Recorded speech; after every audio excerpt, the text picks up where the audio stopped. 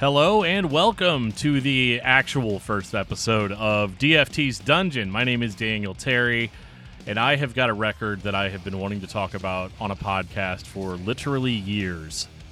In order to do it, I didn't want to do it by myself. I wanted to actually talk with somebody that has never heard the record before, because I just think that that's sort of a fun dynamic where we're talking about a record that I've been listening to for about 22 years up to this point. Easy to remember because it was released in 2000. So I had my good friend Rance come on to sort of co-host this. He had never heard the record before, and I gave him about 2 days to listen to it. And so what we're going to have right now is a discussion from the perspective of somebody that has 20 years with a record and somebody that has 2 days. And I think that you guys are going to find that our observations are still pretty on par with each other's. It doesn't matter how much time has passed. Certain records are timeless. And the record, of course, that we're talking about is At the Drive-In's Relationship of Command. So I'm just going to get right into it. This is going to be just sort of our raw conversation of two music fans trying to put words on something that is ultimately indescribable. I hope you guys enjoy it.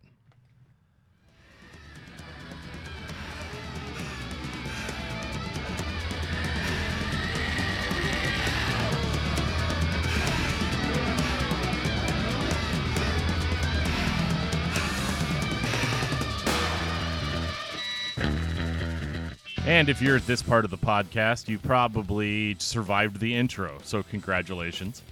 I appreciate you guys here. I am so stoked to talk about this record, The Relationship of Command. Or is it just Relationship? It's just Relationship of Command. It's not The Relationship of Command, but it is one of a kind. And with me is my partner in crime, Rance. How are you doing tonight, man? Hey, I'm good, man. How are you? Oh, I'm doing pretty good. I've been listening to At the Drive-In for probably like 3 days now. I've been on a little bit of a binge, and it was really hard because when I first started listening to Relationship of Command, it ended, and I was like, okay, I've been listening to this record for 20 years, so that's cool. So then I just started listening to their other ones too, by choice. Not by force. Not by force in this case. Yeah, it's just I wanted to hear more At the Drive-In. Sure. And well, this was you're further along than I am because and we'll talk about this shortly. But Relationship of Command is my first exposure to At the Drive-In, and I am a 2-day-old baby when it comes to this. That's super exciting because I thought that this would be a lot of fun with the perspective of a guy that's been listening to a record for most of his memorized life. Or I'm going to say that differently. Sorry. You gotta get to shake out those nerves. There is a little bit of nerves with it. Yeah. It's new and exciting. Yeah, and for a guy that's been listening to this record for as long as most of my memory goes back, there are things about it that are ingrained in me, but what I like about this record is that there are still things that I notice when I'm listening to it that I either didn't pick up on when I was younger or just didn't necessarily have a wide enough palette to understand what was actually going on. And this thing's weird, man. It's a really, really out there kind of record. But on the flip side of that, it was nationally released. I mean, it was a major release. Their first major release. It was recorded by Ross Robinson, at the Indigo Ranch, So I mean, it's up there with royalty, as far as music in the '90s and early 2000s go. It's and correct me if I'm wrong, but it almost feels like this is like a post-hardcore attempt to become more mainstream. It was like everything was established in such a way around this record that it almost felt like it was going to like pop off explosively on the radio. And they only had one radio track basically? Well, they had One Armed Scissor, which it was the song that I think most people, when you say At the Drive-In, they'll immediately think of that song. Mm-hmm. They did release a couple of other singles. I believe they put out Quarantined as a single. I could be wrong about that. I don't know if it was Quarantined or not. Okay, it looks like the singles they released, the first one was One Arm Scissor, and then they released Rolodex Propaganda, which actually has Iggy Pop on it. Does it really? I didn't. This is coming into it completely unfamiliar. I didn't realize that. Yeah. With the third single, I don't know if I got to that or not, was Invalid Litter Department, which that one was actually released all the way in 2001, which would have been the last single released off of the record. And the thing that blows my mind about them choosing that song in particular is that is so polar opposite of what One Arm Scissor was, like this fast driving, sort of chorus heavy song. And then you've got Invalid Litter Department, which is like this like slow subdued sort of song that is full of very, very complex lyrics that you're going to miss. And I mean, it's funny because it really shows the type of dudes that they were, in that time period. Because, like, you're right, it is sort of, it did sort of write the book for what we think of as post-hardcore now. But I don't necessarily think it was intentionally designed that way. I think what this is that if you go back and you listen to some of the older At the Drive-In records, they sound vastly different than this. Okay. And I would argue that their previous records all sounded vastly different from each other. Yeah. Well, this sounds like then it's a band that is constantly trying to reinvent isn't the right term, but rather like discover new boundaries for their music each time. Yeah, like sort of go out of their way to be arty about it, And this one was just kind of like they did always have sort of a good, I want to say chorus game, because like their previous record, In Casino Out, it's not as catchy as this one, but there are some very memorable moments. And so what you have with Relationship to Command is that they took all of those memorable moments and they put them into a record. Like Ross Robinson's listening to this and thinking, okay, so if we can up their chorus game, if we can get them that stellar, just drop dead awesome production quality, we can get it to boom. This could be the next revolution in rock music. Like everybody might rally behind this banner. And I think that's exactly kind of what it was. So like I don't necessarily think these songs are what we would consider commercially digestible even now. Yeah, I mean I'm thinking about knowing that this was released in the year 2000. Thinking about some of the contemporaries at the time that we heard on the radio, right? Like Linkin Park was exploding at this point. And I'm talking about radio contemporaries, not style contemporaries. Sure, yeah. Linkin Park was exploding on the airwaves. Stained. Oh God, I just had another one in my head that I was like, Disturbed was really up and coming at this point as well. And I think about this, like when I was listening to this record, I couldn't help but compare it to stuff that I was hearing on the airwaves at that time, because this is right when I was like graduating high school, and knowing that I'd completely avoided this, I was exposed to At the Drive-In, not musically. I was exposed to them because I had seen the cover of this album that was like on a, we here where I live, we had something called Record and Tape Traders, and Record and Tape Traders was just a place you could like bring your CDs back to or sell your CDs back and then get credit and buy new CDs. And I was there 3 or 4 times a week. Of course. And I remember getting like a sample CD that had this cover on it. And the only thing that popped into my head was that the font reminded me of Incubus. Okay. And the design on the cover, for whatever reason, there was a Faith No More album in 1995 called King for a Day, Fool for a Lifetime. Okay. And for some reason, the cover reminded me of that. That is literally the only memory that I have had of At the Drive-In in any capacity. Never listened to it. So when I played the first song, when I played Arc Arsenal. Arc Arsenal, yeah. When I played Arc Arsenal, I had no idea what I was going to get into. I don't even know. I'm going to be entirely honest with you and everybody who might be listening to this.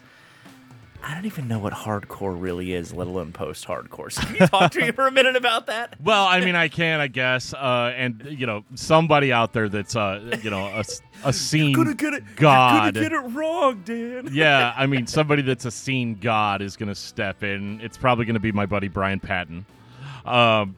But for me, because I've got a very interesting, I started off listening to Christian hardcore bands, so like my level of actual historical knowledge is definitely lacking in a few places. But from my understanding is you've got hardcore bands, hardcore bands were hardcore punk bands, sort of in the 80s where you had a very, very thriving punk scene. That's not me saying that there isn't one now, but what I mean is that basically these bands just sort of got faster and louder and more abrasive, and a lot of their lyrics were political in nature or just like society driven. Some guys were like, yeah, we're just going to be real evil right now. And then other guys are, you had guys like Napalm Death that started off as like a hardcore punk band, but eventually ended up sort of developing the grindcore, genre.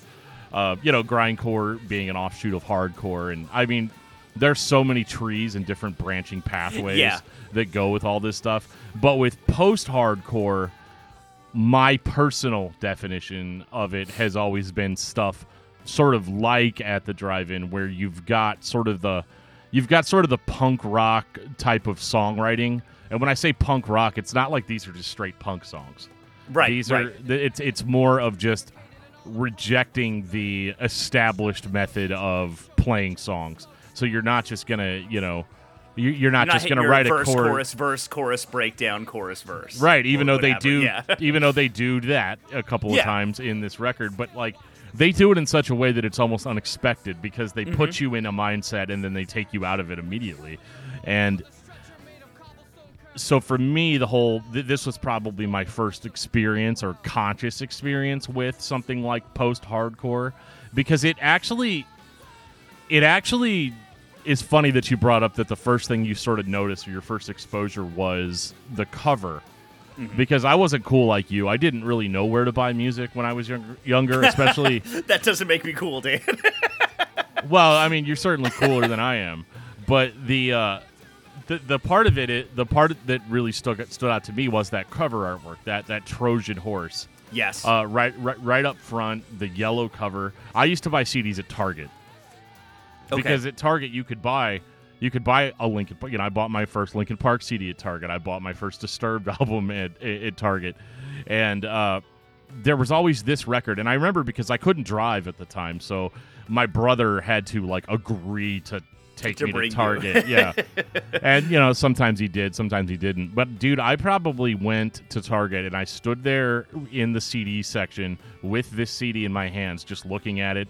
Looking at the back of it, I can't go on YouTube in 2000 and check out what the band sounds like. So I literally have no idea. And then eventually I hear One Arm Scissor on the radio, and I'm like, oh my God. Why have I not bought this? Well, yeah, I was like, this is really, really cool. But even after hearing One Arm Scissor, it was still so vastly different than what I was used to that I still sort of hemmed and hawed over. I mean, we're talking like at least 15 or 16 trips to Target over the course of a year. Yeah, and me eventually deciding to buy something else. Well, yeah, because at that point too, like you're spending $15 to $20 on a CD. You have to make the right decision because you have to know, like, am I going to spend this 15? Am I spending this $15 on a radio single, or am I spending this $15 on a whole album that's going to be a whole journey? And obviously in this case it grew to be that, but you didn't know that at the time. No, I really didn't, and I was like, is this going to be... Because, at first I was like, is this going to be metal? And at first, like, my definition of metal was, how much like Korn does it sound? Right? So, like, I'm already off base. The next Freak on a Leash? Yeah, like, I'm already off base to a certain degree anyway.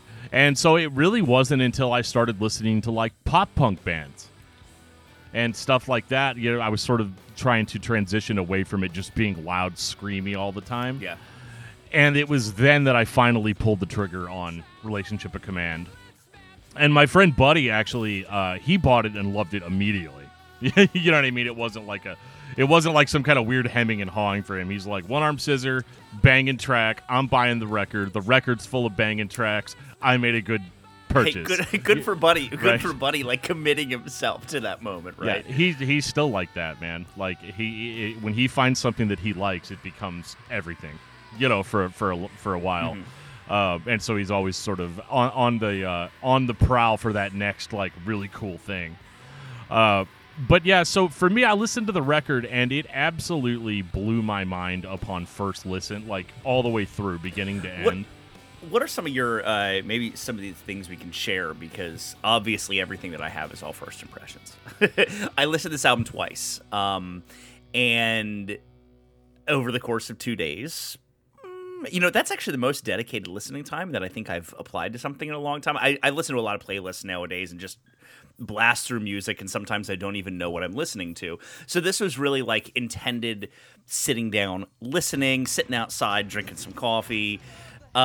So what were some of, if you can remember, what were some of your first impressions of this album when you first put it in? You got home, you had your 3 CD changer, you slide it in the top, you fiddle around with the buttons until it pops in there. You try to keep it a little low so that way maybe like a parent doesn't hear it.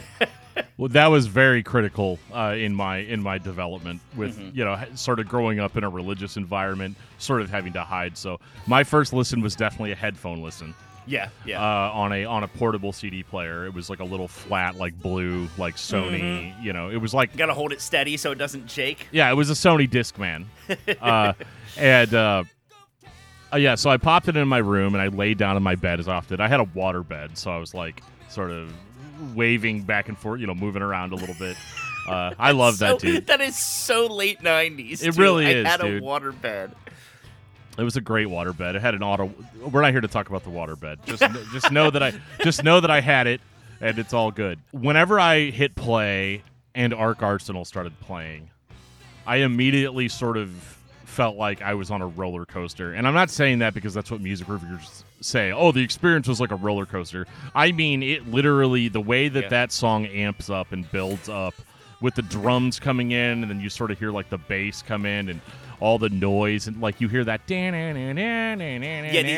almost like sample-esque noises that build up at the very beginning. Like that intro was really remarkable. It really was, and it gets you pumped for the experience. And once it's like you get to that high moment where almost all the sounds drop out, and you just hear the and that's where the coaster goes down. That initial giant hill, that huge mountain of wood planks that you saw when you got out of your car at the amusement park. You're at the top of that now, and you're starting to plummet down. Yeah. And I mean, he comes in yelling and not screaming, right? Because like I'm used to that sort of like or that growled sort of vocal, and so I was kind of amped up for that.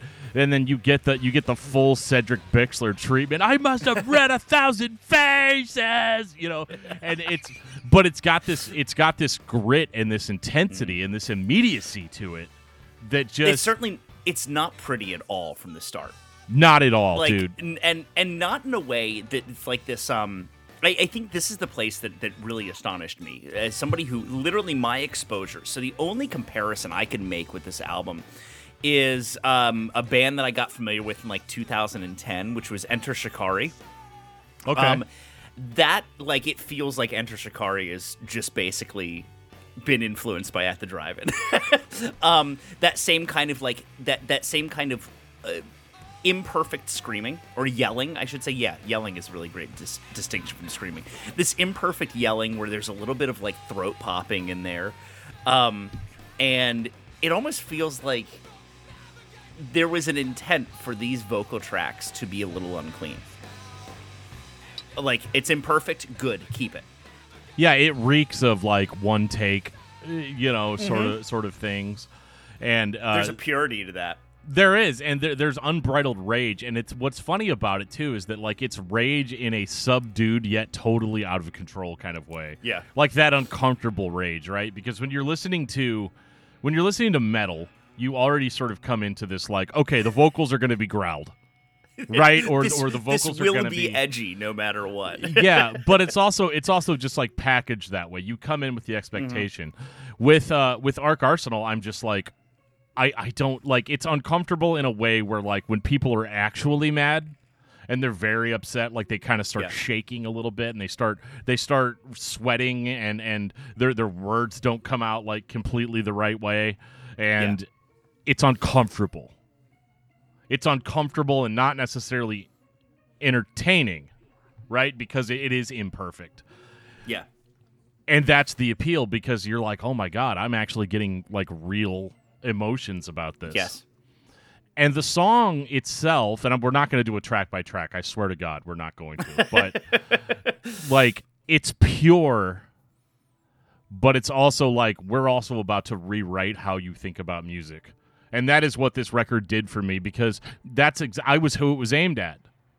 Yeah. That kid that listens to Rage Against the Machine, or that kid that listens to Disturbed or Korn or Slipknot or Limp Bizkit, or all those bands that we sort of thought we were being edgy listening to. So this is you would say this is like a gateway band. So yes, it was a gateway band for me. I think that At the Drive-In is still a little bit too complex as a gateway band. Mm-hmm. And the reason I say that is because despite the record doing incredibly well, because it's awesome, the fact that it didn't score well right away with like mainstream critics. Like anybody that reviews this album now, kind of like what we're doing, is going to be like, oh my God, all-time classic, rewrote the book and did this and this. But at the time, music reviewers had no idea what to do with this. Sure. You know, they were like, they're trying to do the same comparisons that we're doing. They're trying to figure out like, what are we, what am I supposed to make, heads or tails? The guy's voice doesn't sound good. He's not really singing. He's not really screaming. He's doing this sort of yell thing. But like, there are times where he can't sing very nicely and melodically, but he doesn't all the time, and it's weird. I couldn't help but think, and this is somebody out there is going to throw me under the bus for this, but hey, it's your podcast, not mine. I'll deal with it. I couldn't help but think about it almost like the Dickie Barrett effect on this, where Dickie Barrett is a great vocalist. That doesn't mean that his vocals are always great. For sure. And they're intended that way, right? Like they fit in this really, they have this home base in a song. And the same goes with this, where I'm listening to it, and I think there's a distinction we need to make between somebody being a great vocalist and somebody putting down great vocal tracks. That a great vocalist doesn't always need to put down great vocal tracks, because it's not just about quality. I mean, it's not just about sound quality. Thinking about somebody like, oh God, help me remember, Burton C. Bell. Right, lead singer of yeah. Fear Factory, right? Mm-hmm. Like, Burton C. Bell is not a great singer, but damn if the dude can't slam some tracks down. Like, they just sound great in a Fear Factory song. Oh, yeah. No, yeah. Because, like, if you listen to Burton C. Bell in a vacuum, it's you're not like, good. This guy has one sound, one Yes. one tone, but then you mix it with the electronics and the band, and it's like perfect. And then you're like, he's singing about robots, and he's singing like a robot, right? Like it makes sense. Remanufacture was my life. All Fear Factory fans just unsubscribed. Yeah, they did. You ever see that video of Burton C. Bell singing in the shower? Resubscribe, because it sucks. Oh my God. That's sort of what this reminds me of, is that, like, these are not meant to be perfect vocal takes. They're not meant to be perfect vocal tracks, because to be so would be the antithesis of hardcore in some capacity. Correct. Yeah, you can't just go in there and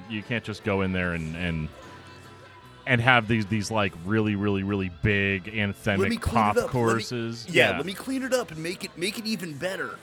Yeah, I mean, it's like doing that. I mean, it's like that even with a podcast. Like the last episode of this that I edited myself, I remember I did 2 edits on that. The first one I did was I cut out all of my spaces, I cut out all my gaps, I cut out everything, and then I went and played it back, and I was like, I don't even sound like a human being right now. Doesn't sound natural. Yeah, and I don't sound like me at all. So it's like, yeah, close app. Do you want to save changes? No. And then I just started over from scratch, where I was like, I'm just going to talk, and if I say something egregious, I'm going to take it out. Right? And that's about the extent of it. And with this, I think, even if these were not one-take vocals, they were certainly made to appear as if they were. Yeah.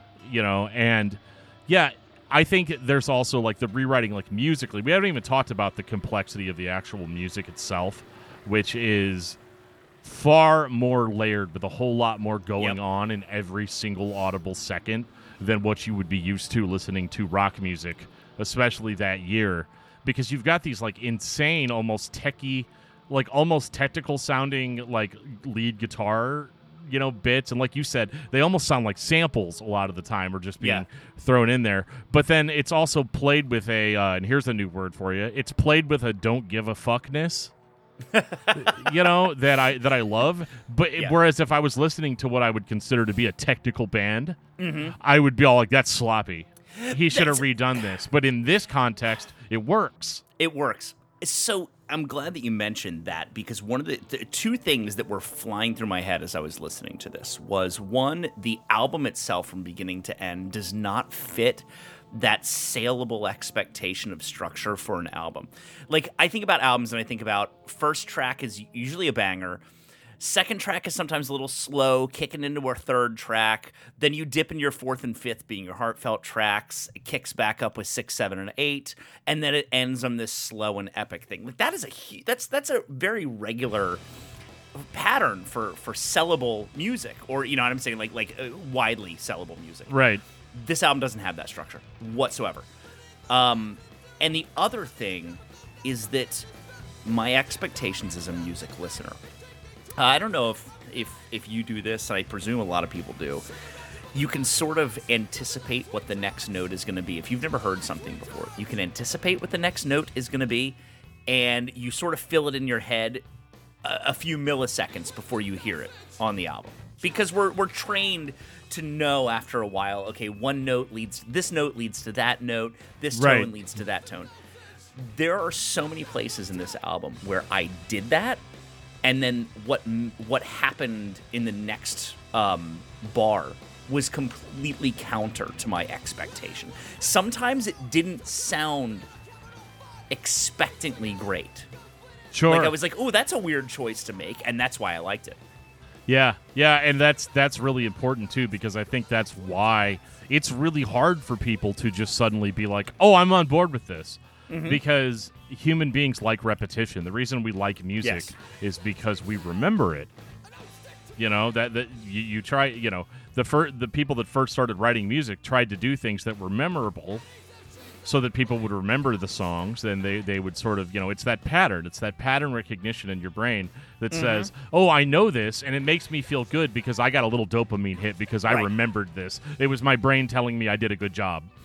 And this is more of like a, don't worry, if you bear with us enough times in a row, this will seem predictable to you. Yes, precisely. So from your perspective, you got a more pure listen than I did this week, because I'm used to it. I can already play this entire record in my head, and so I'm still getting those dopamine hits whenever I hear it, because I'm like, I know this. I'm such a good boy, There's a reason I like this. Yeah. Yeah, and so I'm really surprised though that there is so much in this record, because even if I can memorize the entire thing, the things that I'm able to notice upon further listens, even to this day, 20 years later. I still have that fulfilling, like, I never really noticed that before. Or if I did notice it, I didn't understand the context of it. And I mean, I'm still this many years later, and I still don't know what half these songs are about. And I'm kind of a lyric guy. Like, I'm kind of like, I love digging into what songs are about. These are so complexly alien at times. Are there any particular lyric sets that jump out to you in this that really, because obviously 2000, you're sitting on your waterbed, you're listening on your walk, and so if you're not reading the lyrics when you're doing this, I don't know what you're doing, and it's not jerking off. So, so are there any particular sets of lyrics in this that stand out to you?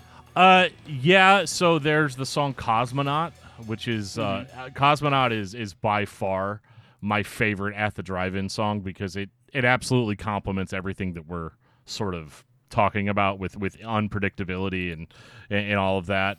And I think it's a song that's about like the school system and how like schools tend to like try to teach people one way instead of like necessarily like, and this is not an anti-school rant or anything like that. But I mean, there's obviously every system that's in place on a federal level is going to be flawed in places, So, it's not going to necessarily account for everybody. It's just going to try to get the mass. This is what works for the most people, so we're going to go with that. And this one is sort of, I feel like, and this is just my own personal interpretation, I don't think I'm going to have Cedric Bixler on the show anytime soon, but if I did, I will for sure ask him about this. But, in the song, I'm not going to read everything, but what he starts off is he says, "We sample from our shelves, tore a page out of this chapter, defaced the essays in the book that you're reading. We are the leeches that stop the bleeding. Deficit attention program by any means necessary." And that reminds me a lot of, like, growing up, as I was always more of an auditory learner than I was, read the book and tell me what it means. I mean, I eventually got good at that as well, but it was never my natural inclination. Right. If my podcasts have told anybody anything over the years, I'm much more attentive to what I'm hearing than what I'm reading. And that's why lyrics are like just such a perfect combination of those two worlds. It really works out. But there's part where, like, obviously you've got I have a mental picture later on where towards the end of the song when he's like, "Is it heavier than air?" and then the sung vocal behind it is like, "Am I supposed to die alone?" and then it's repeated, "Is it heavier than air?" and then it's like, "Am I supposed to die alone?" I visualize like a teacher asking a kid a question in class, and the kid's like wondering about like life and existence and isn't really focused on what the teacher's talking about, and so the teacher's just like, "Is it heavier than air?" and he's like, "Am I supposed to die alone?" Right, like these existential questions that in a way cast him out. He is that proverbial cosmonaut, like floating somewhere in the atmosphere. Yeah. While everybody else is grounded. Yeah, and it was hella relatable because I was in high school at the time, and I love to. It just repeats. It's like, "Is it heavier than air? Am I supposed to die alone? Is it heavier than air?" And then they repeat the question, "Is it heavier than air? Am I supposed to die alone?" And at the end of it, Cedric screamed, "Is it heavier than air?" Which is what like a frustrated teacher would be like, after a while. And again, this is is there some of your school trauma coming back in this one? I mean, yeah, a little bit. Yeah. I mean, there were things like that. I remember one time, my buddy Mike was in class, and he was in Spanish class, and his teacher was like asking him to do something, or no. So the teacher gave them all busy work to do, and Mike's a pretty smart guy, so he pretty much already had his busy work done, and he was sitting there reading a book, and the teacher came over and was all like, she took the book like from him and was like, "You can't read in my class," and da da da. And Mike just like straight up he's like, "What is your problem? Like, what is your damage? Like, how am I hurting you by if I reading a book? Yeah, if I fail the class because I wasn't paying attention, like that sounds like a me problem, not a you problem." That must have been a Mike thing. My best friend in high school, R.I.P. Mike. My best friend in high school, who's no longer with us, he was a voracious reader, and he would have 2 to 3 books at any given time that he would read, because he would read he was terrible at school, right? Didn't give a shit about the school system, and he would read one. Teacher would come around and like take it, and he'd just pull the other book out and read it. He had 2 to 3 books because he knew they would get taken away. Yeah. I don't want to lose the bookmark on Cosmonaut though. No. Because like obviously, those were the lyrics that I like connected the most to. Mm-hmm. Whether they're about what I'm talking about or not is irrelevant to me, and that is one of those things where, as I've become more of a lyric guy, I like to know what songs are about. Yeah. But it's more just to find out if what I think they're about is what they're about. It's a dopamine hit. If I'm right, I feel good about it. If I'm not right, I'm like, oh, okay, well, I mean, that's interesting. I have to say that if anybody taught me anything about lyrics, it was here we go again. Here we go where Rance puts himself up to be crucified by the masses. If anybody taught me anything about how lyrics can be used as instrument, it was Anthony Kiedis. Like Red Hot Chili, there are so many Red Hot Chili Pepper songs where you're like, what the fuck is Anthony Kiedis talking about? But it doesn't matter, right? It doesn't matter what he's talking about because he's using lyrics as an instrument at times, and I also think that's the case with At the Drive-In occasionally on this album, where he's chosen these beautifully aesthetically pleasing combinations of words that have a general suggested meaning, but really what's most important is that they fit that music and that moment in the song so absolutely well. Yeah, absolutely. And I think what's really cool too, like you're right on, especially with like just how sonically pleasing some of his word patterns are. I think it was in was either in Sleepwalk Capsules. Which I love the titles on this album as well. That's the most shallow observation that I can make at the moment, is that the titles of the tracks on this album are so good, and each one of them I was like, I want to read the lyrics to this because I have no idea what the hell they're talking about. It was in Pattern Against User when he's like, hypodermic people poking fun at the living. You're like, I mean, it just absolutely, like, just that combination of words and the way that he phrases it. And that's also, like, once you read the lyrics, you start sort of seeing the method to the madness, because the first time you hear it and you're not reading lyrics and you're not paying attention to that stuff, it just sounds like a guy is just randomly yelling words. Yes. You know, but then you're like, okay, wait, no. I mean, it's like the first time you hear death metal, right? You're just like, okay, blast beats, growling sound. Blast beats, growling sound. You know? They could be saying anything. They could be talking about their grocery list in this song, and it still sounds badass. Right. So this was sort of the same thing. But with Cosmonaut, I'm going to always come back to Cosmonaut here. That's cool. There's a part in Cosmonaut that I heavily contribute to me being a extreme music fan. And I'll actually insert a clip into this after we're done recording it of what I'm talking about. But on that heavier than air part, it was like, is it heavier than air? When he screams that, he just goes completely ballistic and just starts looking, just like starts screaming completely unintelligible. And it's such an overflow of frustration that I started seeking out bands that gave me that same level of that, and that's how I eventually ended up listening to, like, 90s bands like City of Caterpillar and stuff, where the quote old school screamo bands. I think people call that scrams now, but it's or bands like Satia, like that stuff was all very, like, it was beautiful, melodic, complex music, similar to this. But then all the vocals were just, like, so unintelligibly, they were intelligent, but unintelligibly, like, frustrating for most people to hear, because sometimes they didn't follow a specific vocal pattern or anything.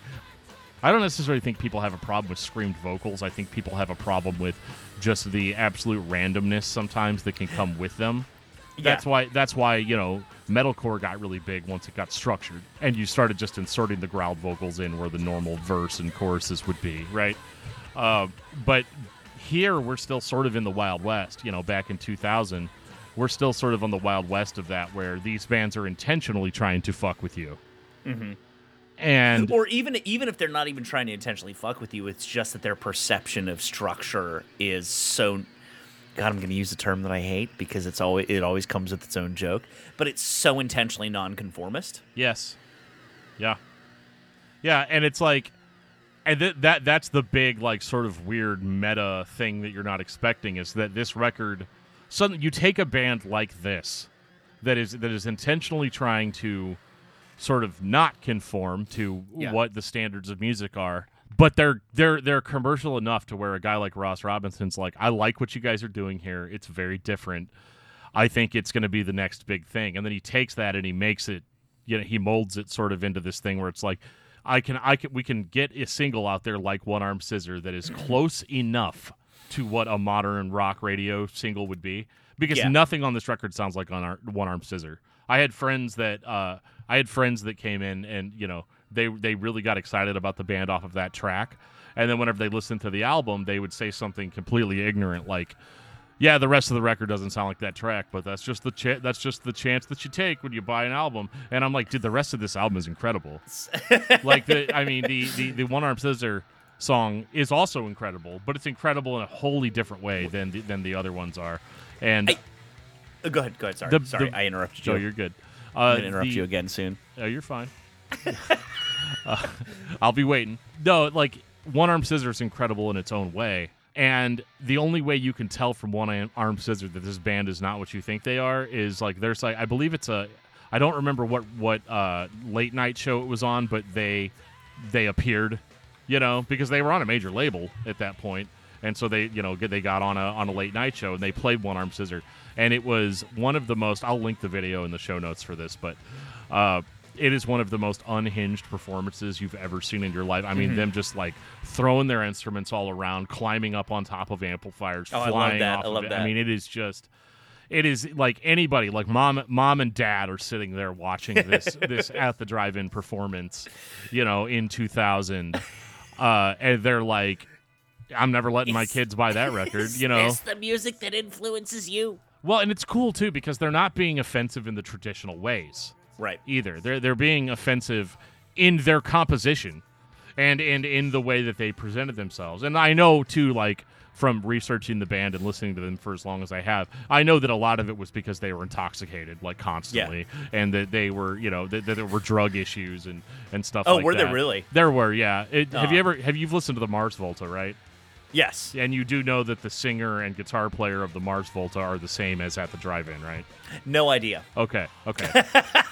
So, see, this is how new I am to no, this. It's no fine. Idea, really. It's fine, especially if you haven't really been listening to either of those bands actively. How are you going to know that? But there was a lot of division because most people listening to this know that at the drive-in, for a long time, this was their last record. They broke up after this. I think you just can't take a band like this and make them mainstream. You just can't. It just doesn't work.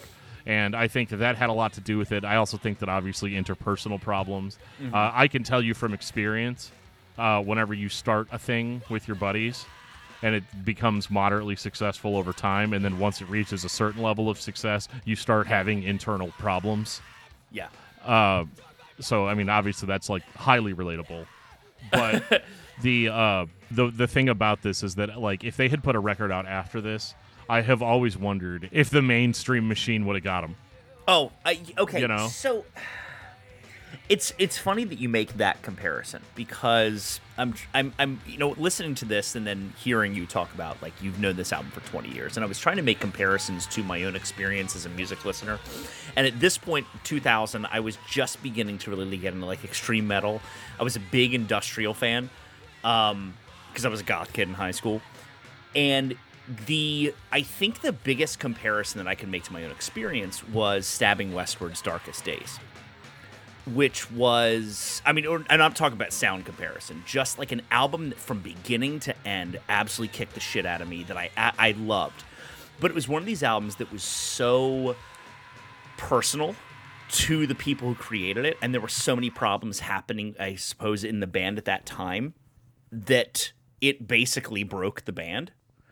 And the fourth album, which is the one that truly broke Stabbing Westward, is just an absolute commercial bore compared to Darkest Days, which I think is probably, like, I would say is one of the best albums I've ever heard, beginning to end. And so I wonder if that same effect is there with At the Drive-In, where this album was such a conflation of great music just doesn't come from nothing. It comes from emotion. It comes from care. It comes from opening wounds. And that these guys opened so many damn wounds that writing this album that it causes its own hemorrhage. Yeah, you're just bleeding out all over everywhere, and you can't sustain that forever. And there's also like a lot of weird things too. Like if you look at interviews with them at the time, they're very like weirded out. Like they're like they hated the commercial sort of side of music so much that like they were out playing a big open air festival with a bunch of bands, and they got really mad because people were moshing and hitting each other, and they were like, "Our music is not violent. We're very anti-violence," and they took like sort of those strong stands. And I don't know if they were doing that for cool points or just to like have another way to sort of differentiate themselves from everybody else, but they were like, we don't make music for metalheads. Yeah. We don't make music for, and I've learned in time and experience that sometimes you just have to put yourself out there and you can't worry about how you're perceived. Yes, too much, entirely so. And so you can't control perception in that regard. But with guys that are this creative and hip, I guess is the word. The mainstream is going to be people that are different from you and have different ideologies that you do. it's going to be really, really hard for you to maintain that control over your audience and over your people, and so you almost have to give that up. But if it's this important to them, which they seem like the kind of guys that if something's important to them, it's going to be vastly important. They can't just they can't agree to disagree. They're just like, no, this is how we feel. This is what we're standing for, and we're right. And if their ideologies were vastly different than mine, I might have a totally different opinion of them. Yes. Than I do right now. But I think that a lot of that, like this level of intensity, is not sustainable over that long period of time, especially considering that their albums before this were not this intense, like sonically, and the one that they released later on was very different as well. They did reform in 2012 and release another album. Which, are they still together now? I do not believe so. Okay. Because, you know how it is. You know how, your buddy calls you up after, 5 years, you haven't talked to him, and you start talking, you're like, oh, yeah, and you guys talk about the good times, and there's, all these good feelings, and then after you spend some time hanging out with them, you're like, yeah, I remember I'm a very different person. Yeah, and I remember why I stopped hanging out with you 5 years ago. I think that there was, a lot of that. And I really did appreciate, because when At the Drive-In split, they sort of split into two bands. There was the Mars Volta, which went two extremes in a completely different way, and then you had bands you had the band Sparta, which was sort of the other half of the band going on and recording songs that are actually. So the first Sparta record is actually the closest you're going to get to this, except for the fact that it is much more subdued. It is much more low energy. But so if you look at a song like Invalid Litter Department, it's like that, but stretched out over a whole album. And of course, I appreciate having both of those things. It's fun to sort of separate ingredients and see which ingredient did I enjoy the most, and But now I'm kind of really it was the combination of all those ingredients that made it as special as it was. But yeah, this. So what is the point of this chat, Dan? It's just hey, you're allowed to just explore and feel about an album. That's what this podcast is, man. And I'm not going to give a manifesto on every episode, but this is the whole rediscovery part. Yeah. Because I'm just now sort of recovering from a sort of resentment towards music. Music is work, and so. To re-explore an album like this is kind of a palate cleanser, and to rediscover that, man, I do love this, and this does make me feel a certain way, is really, really, really strong, and sort of having a more mature understanding of why I love it. It's because, to me, this album means that you do not have to live up to expectations. You know what I mean? You don't have to, obviously, that doesn't mean, go quit your job, self-preservation's a thing, But what it does mean is that you don't have to, for instance, I have been known online as Discuss Metal Dan for 5 years. Mm-hmm. And so people expect me to discuss metal. Yeah. And yes, there's a difference, though, between that being something that I do versus something that is all I'm allowed to do. Right. And so a record like this sort of is but, At the Drive-In went into the studio to record this album, and it was supposed to be their mainstream breakthrough. It would have behooved them to meet the expectation of the record label that signed them. That's can we morph this? Can we morph this sort of indie band into a mainstream rock band?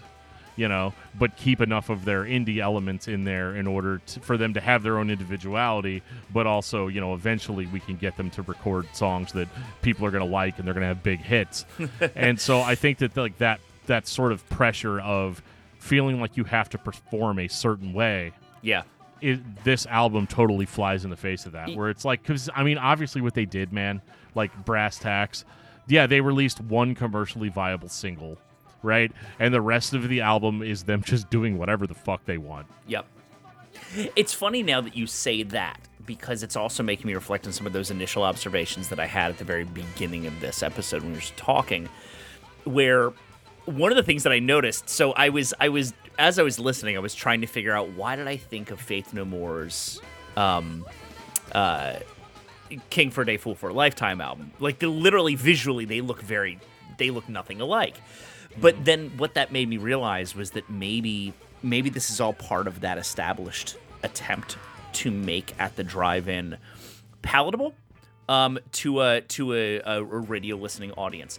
What does the font look like? It looks like the Incubus font, right? But their albums, none of their albums, you have bands that have their logos always look the same. Yeah. Oh, yeah. And not with At the Drive-In. Every album, the font looks different. There is no conformity to, or rather expectation to meet as to, this is the logo for At the Drive-In, right? Every album looks different.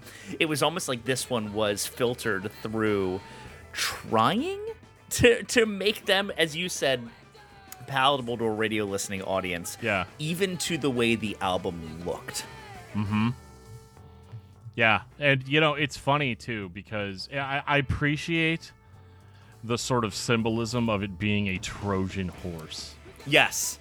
Because that is what it is. Because what happened after 2000? Suddenly all of these bands start coming out that are playing in a similar style. I don't think that there's any bands out there that sound exactly like At the Drive-In.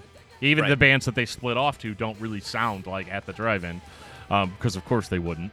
But you started having bands, it be more mainstream acceptable for you to have, unbalanced song structures. Yeah. And songs that are focused more on the emotion and the intensity. And people started looking for these things. Like major labels started sort of picking up on we can actually sell this. And the best part is we don't necessarily have to have somebody come in and make sure that it is, exactly to our specifications. We can now just let the artist do the artist thing, and if it works for us, or we can at least understand what they're doing, we can sort of move forward with it. So I think that this sort of, a lot of people say that At the Drive-In created, the post-hardcore thing. Definitely not the case, but they were the first in my mind example of doing it on a national level like that, and people realizing that I can be creative and still make it in music. So I mean, it was absolutely a Trojan horse. Nu metal didn't really stick around very long after records because you had this record, you had the first Glassjaw record that came out, was also produced by Ross Robinson. Ross saw the writing on the wall with nu metal. And he was like, no, the next thing is going to be this sort of combination of indie music and hardcore music. Yeah. And these styles that have been underground, and they've been around for 20 years, and they've been morphing into something that's a little bit more recognizable as music, because there's always going to be somebody that's going to be all like, wow, bro, your first exposure to post-hardcore was At the Drive-In. Wow, was your first exposure to food McDonald's? You know what I mean? Somebody thinks that. But first of all, you can't help what your first exposure to something is. You just can't. It doesn't matter. All these kids right now are getting into Metallica because they saw the song on Stranger Things, and people want to shit on that. But it's dude, that's awesome. The kids are finally liking the music that you like. Calm the hell down. You obviously have deeper problems than kids these days.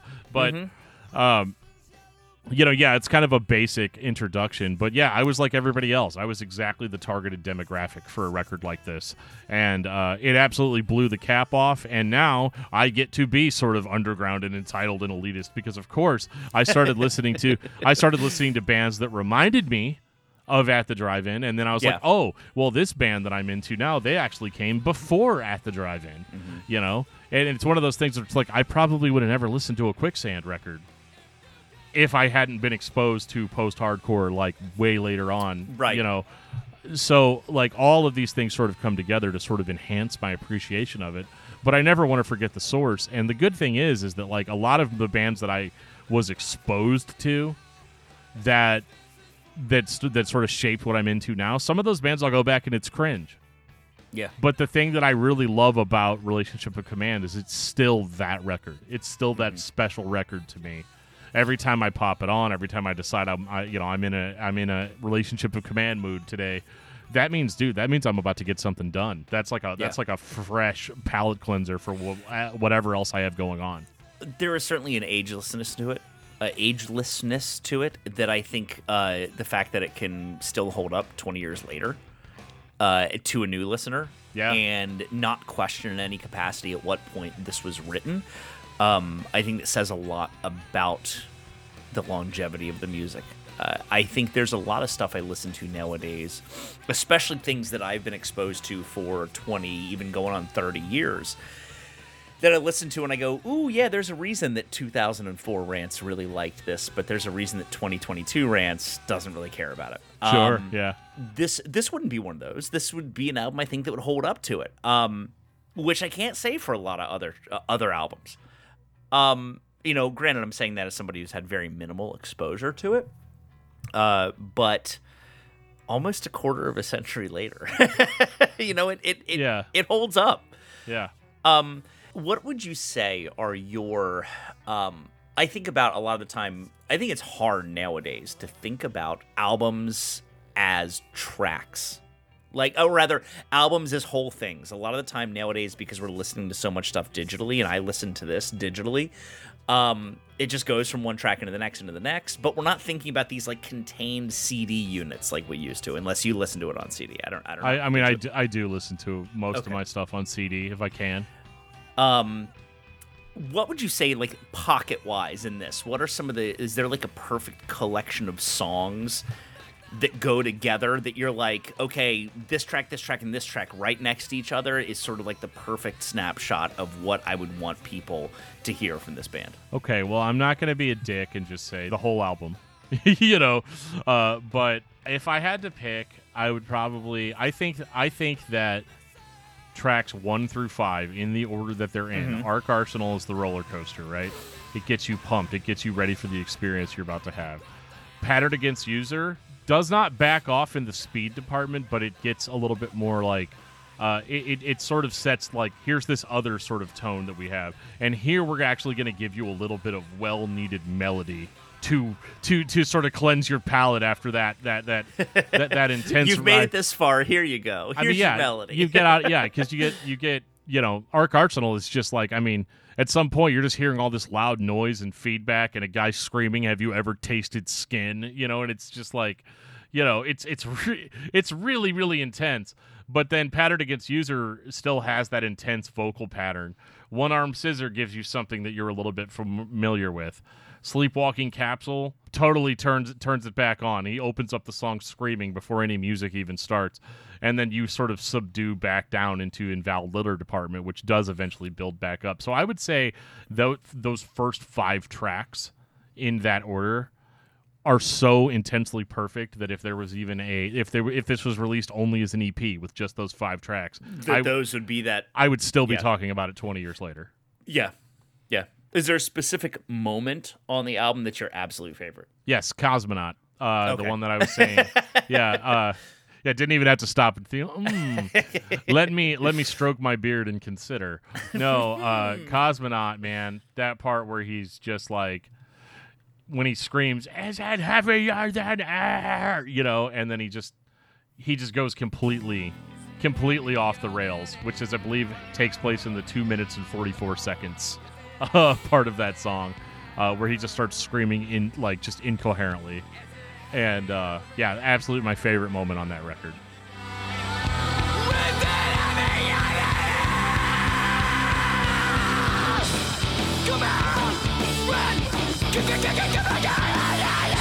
Well, I would say, okay, so it took me those first 3 tracks or so to figure out, okay, this is what I'm listening to. I really like Invalid Litter Department a lot.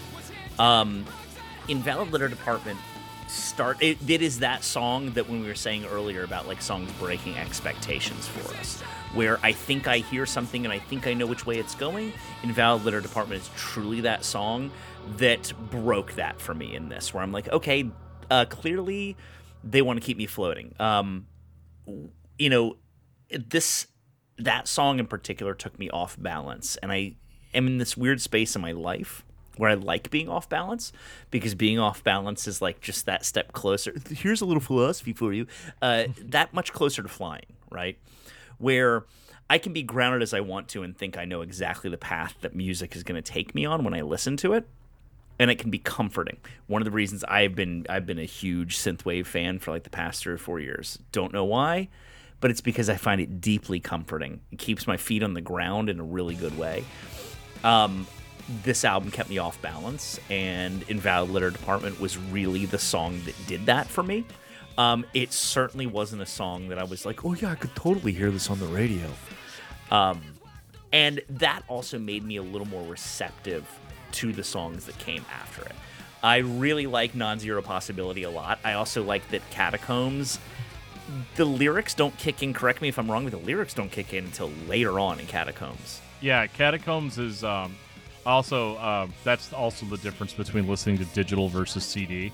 The CD version ends with, the CD version ends with Non-Zero Possibility. Really? Yeah, so Extracurricular and Catacombs are just bonus tracks. Huh. But I mean, they're still very, very good. And that's actually really cool to hear. To think that Non-Zero Possibility, I liked it, and it would have been the final say for that album. Mm-hmm. It's a really good. It's a really, really good send off. I think that if they had included Extracurricular, and Catacombs in there in the regular track listing and still ended with Non-Zero Possibility, it would not have been a game changer for me as far as as that goes. Because I was actually surprised, because when I was listening at work, I don't listen to a Discman at work. I do listen on a streaming service. So after Non-Zero Possibility, I go to turn the album off, and I'm like, wait, there's still 2 more songs. I was like, that's weird. Yeah. But yeah, no, they definitely, and I can actually see why those songs didn't make the album, because the runtime would have been a little too much, I think, for the quote unquote for the mainstream. Take a shot every time we've said the word mainstream on this. Or said nonconformist. Yeah. Post-hardcore. 100%. So no, thank you. I mean, I really appreciate getting the chance to listen to it and sort of discover something that I didn't know about before. It is by far not something that I can say is 100% my favorite thing yet, because I think I need to figure it out still. I do think that there is a little bit of value in maybe checking out some of their other albums too, because that's more or less how I ended up falling in love with the band, because I got to sort of have this other experience 2 more times. Yeah. They do have another album out, but it's not my favorite, but that's for a whole different episode, a whole different podcast, because I'm thinking about doing one of a countdown of album or bands that had an album that was just the weird one, or the one that sort of stood out. But yeah, these guys absolutely I fell in love with this band after I had the context of sort of listening to the other albums and seeing them sort of build to what we get on Relationship of Command. But when we're done, when we're off air, I can give you some recommendations if you want. Okay. Yeah, absolutely. Absolutely. But Rance, thank you, dude. This is so much fun. I love that I was able to talk about this record for an hour instead of just the standard 5 to 12 minutes, And I'm sure there's stuff in it. Was there anything that you in particular were like, oh, this is the thing I'm dying to say, but I just didn't get a chance to say it? I don't think so. I think it's all in there. Can I just say something that I didn't know until literally right now? So obviously anybody who doesn't make a podcast knows for a fact that we're always looking at stuff while we're talking about it to make sure that we're right? Yep. So did you know, this is the thing, and maybe everybody out there knows this, but I didn't, and it actually fascinates me, that Bixler was bandmates with Beto O'Rourke? No. So apparently there was a band called Foss. Okay. That Beto O'Rourke was a member of. He was a post-hardcore kid. Oh, wow. That's fucking cool. I didn't know that. Yeah, it said, and this is all Wikipedia. While studying at Columbia, he began brief music career as bass guitarist in the post-hardcore band Foss. And Cedric Bixler was in that. Okay, yeah. That's so cool. I had no idea. All the way back in, 93, something like that? Yeah. Yeah. That's really awesome. I mean, but it also goes to show you that talking about, I think, in my very limited exposure to hardcore, post-hardcore, I'm going back to the band that I mentioned earlier, thinking about somebody like Enter Shikari, who those dudes are super huge into philosophy, right?